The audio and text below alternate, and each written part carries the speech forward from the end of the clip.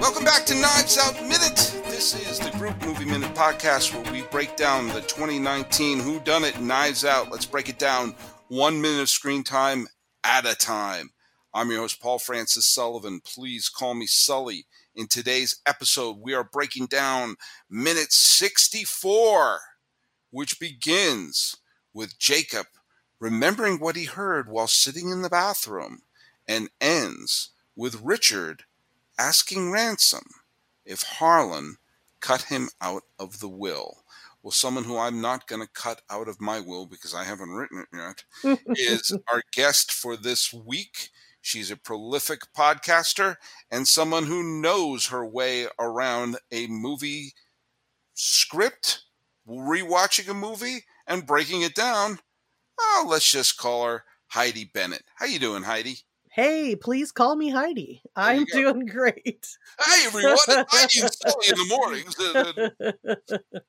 Then we're going to go to Harlan and Richard for drive time here. We got a Tuesday going on here.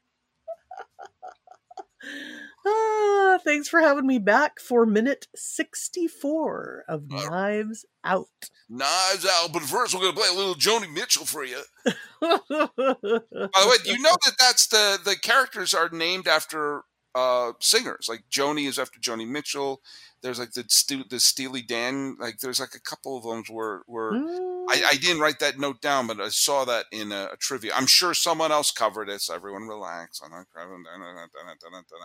But who's Ransom named after this? I think Ransom is like the one that wasn't. So okay. There you go. Maybe it's apocryphal. But yeah, this was we have Jacob talking about Jacob was saying that I'm warning you, and so therefore we're finding out that Ransom sounds like he was cut out of the will. But do you know what? Here's something I want to bring up because you alluded to this in the last minute, and it didn't hit me until we rewatched this minute before hitting record. You were saying in some ways Ransom is the most honest of the Thrombey family. Mm-hmm. And he is the only one of them not to lie about what was said to Harlan. Remember, everyone else said, it was like, it was just a billing discrepancy. Like, we were just talking about, this new rights and everything. They all lied. And the only person who's, when asked, of course, not asked by Benoit, he was not, Ransom was not interviewed along with everyone else. And he's the only one who tells the truth about what the conversation was about. Right. And that makes it doubly funny that, because nothing blows the air out of the room or whatever pulls the air out of the room, then like Michael Shannon is like, hey, like big reveal, as he throws his arms up in the air. But yeah, like it doesn't matter because Ransom's like, yeah, it's true. Like it's no big whoop. But yeah, good call. You made me sound like I've made something very interesting happen or observed here. Well, it shows that Ransom is the only person in the room there who really knows what the score is, or is going to act like he knows what the score is. And everyone is acting holier than thou about him. And of course, Michael Shannon in this minute has the red-faced screaming fit at him of all the stuff he wanted to yell at him. But the basis of all of the anger towards Ransom is, we're better than you because you're just this arrogant, entitled, I don't want to get bleeped, jerk and who's just here for the money. The slam of him saying you didn't show up at the funeral, but you're early for the will reading. That you're the problem, and you're the one who caused all this issue. And of course, none of it lands on Ransom. He just gives a little okay, and that he's being honest. He's the honest one here. So like, no, don't act like that. And quick spoiler alert: we find out eventually that the whole notion of you're just here for the money isn't just a Ransom quality. And so that's one of the reasons why none of the insults that are being flung at him are landing, because he knows where they're coming from. Right. And he's not having to defend anything because he's not lying about his motivations and who he is, and everybody else is trying so hard and peddling or paddling so hard to try to act like I'm a good person. And he doesn't have to do any of that. So no wonder he looks so relaxed. Yeah, and everyone else is wound tight and yelling and throwing insults. He's the only one.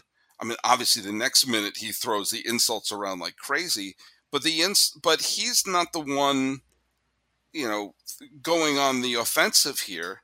And one of the absolute, great moments is, Michael Shannon is red-faced, and he thinks he's having his moment to say, yeah, we're cutting you off after all this you've put us through over the last 10 years. And as Dad would say, you don't get one red dime, which is a great and a great saying. And of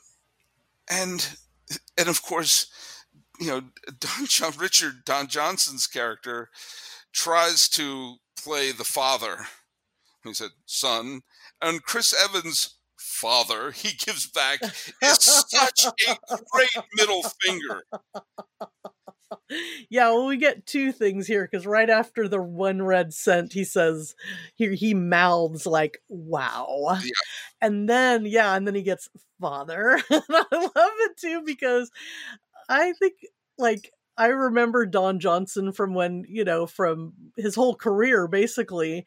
And it kind of makes me realize, what a great, having Chris Evans as his son works really well, because he has that cocky, handsome, youthful look to him that Don Johnson was, so well known for so long. And I could see that as a young Don Johnson character as well. Oh, you could definitely see Chris Evans putting on the pastel suit and as they're playing Smuggler's Blues,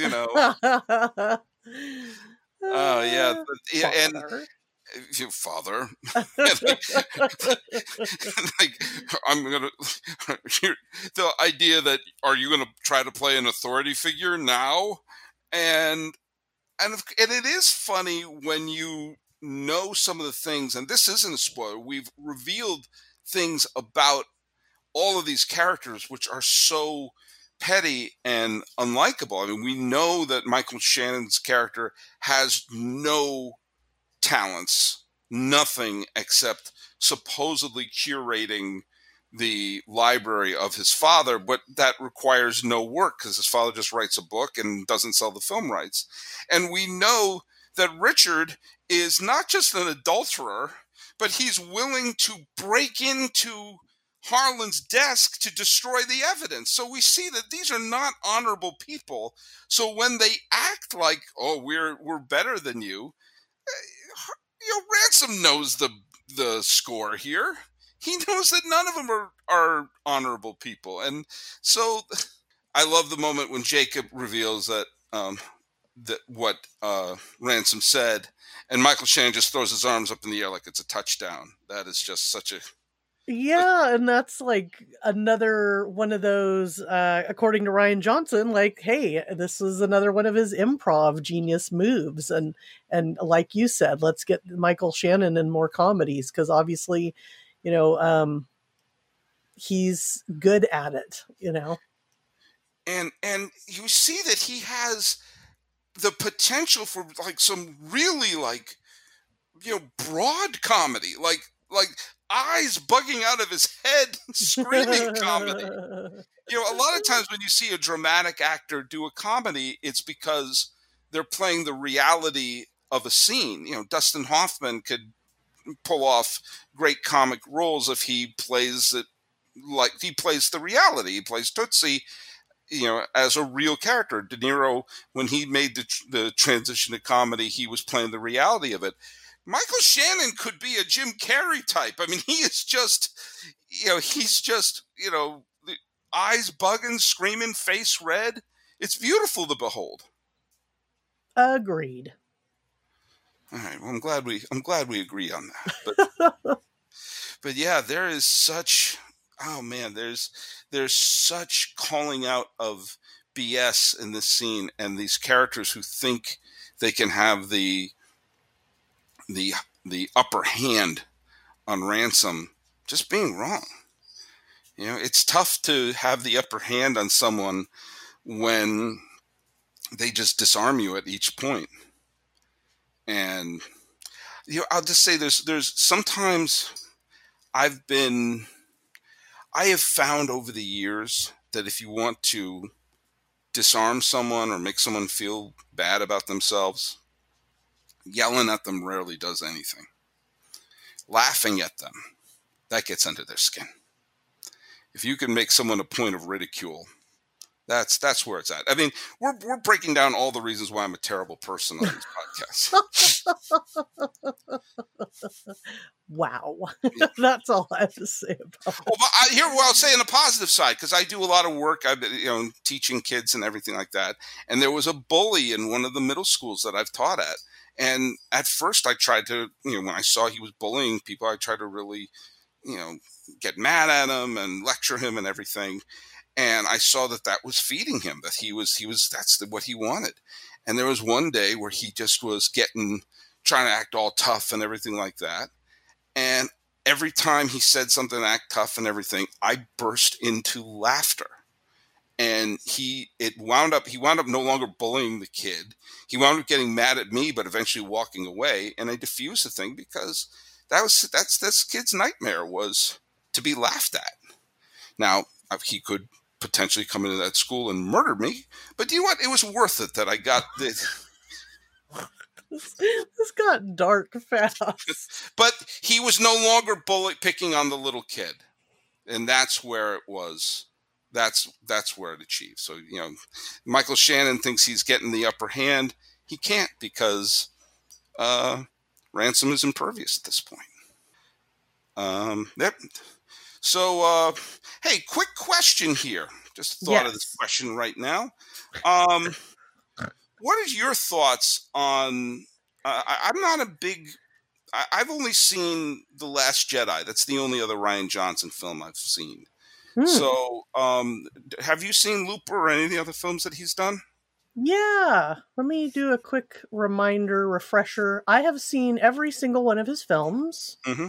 I believe, except for, it looks like I've seen Brick. I recently saw Brick. Really interesting, like LA noir, very creative, really kind of weird. It came out in 2005. I definitely recommend it. I saw Brothers Bloom. I remember liking it. That has Hulk in it. And wait, which Hulk?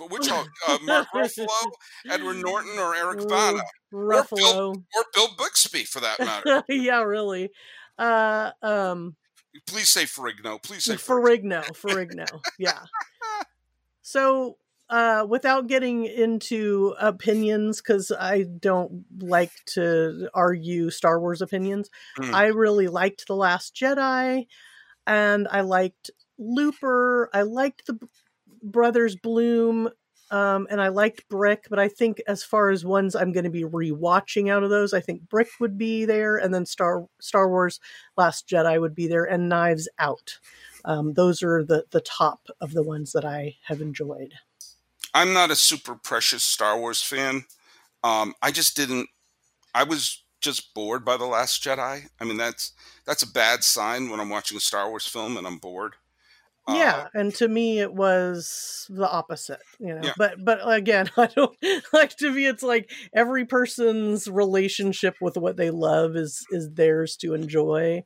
So, My one thing I wished about The Last Jedi was I wished it was like Rogue One or the Han Solo film, where it didn't have to fit into the film before it and the one after it. Mm-hmm. I wish it was a standalone film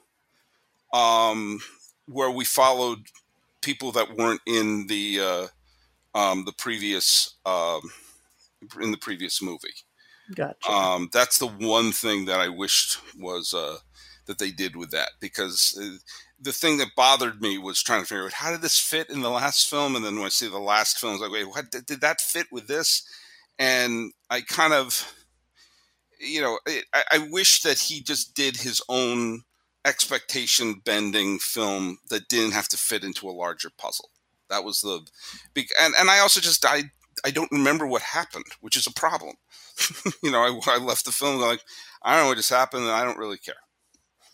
Which is usually not. Like I said, for me, the opposite was true, but that's fine. No, and I know some people who absolutely love it, and I think I have found few things in the world to be as mind-numbingly dull as hearing people bitch and moan about the Star Wars films. And this is coming from someone who waited and slept on the street for Phantom Menace tickets, and to the point where I was like, okay, it just, it just didn't do it for me, and which is one of the reasons why I think I will eventually check out his other films, because the only other film I've seen is this film, which I think is wildly entertaining. Yeah, I would say, as far as you enjoying this one, my recommendation would be Brick. Mm-hmm. All right. So there you go. There you go. Well, we got one more to do in this week for our little brick house that we're making here. So why don't you tell me where we can find your stuff? All right. So you can find pretty much everything if you start at HeidiBennett.com. That's where you can find out about my podcast producing work. I'm a creative consultant. I coach, so I partner with creative professionals and help them organize their thoughts and get past all of their imposter syndrome baloney and get their projects done. And I love working with creative teams and people individually, but I also love producing and hosting podcasts, and you can find all my podcast links there as well. And you can follow us at Knives Out Minute. You can follow me. I'm your pal Sully. I'm at Sully Baseball. I'm at Sully Baseball Podcast on Instagram. And please check out Locked On MLB if you're a baseball fan. Even in the off season, we are producing all new episodes, and it should be a lot of fun. Well, we've got one more minute to talk about this wonderfully happy family reunion. Thank you so much, Heidi Bennett, for joining us. And stay tuned for the next episode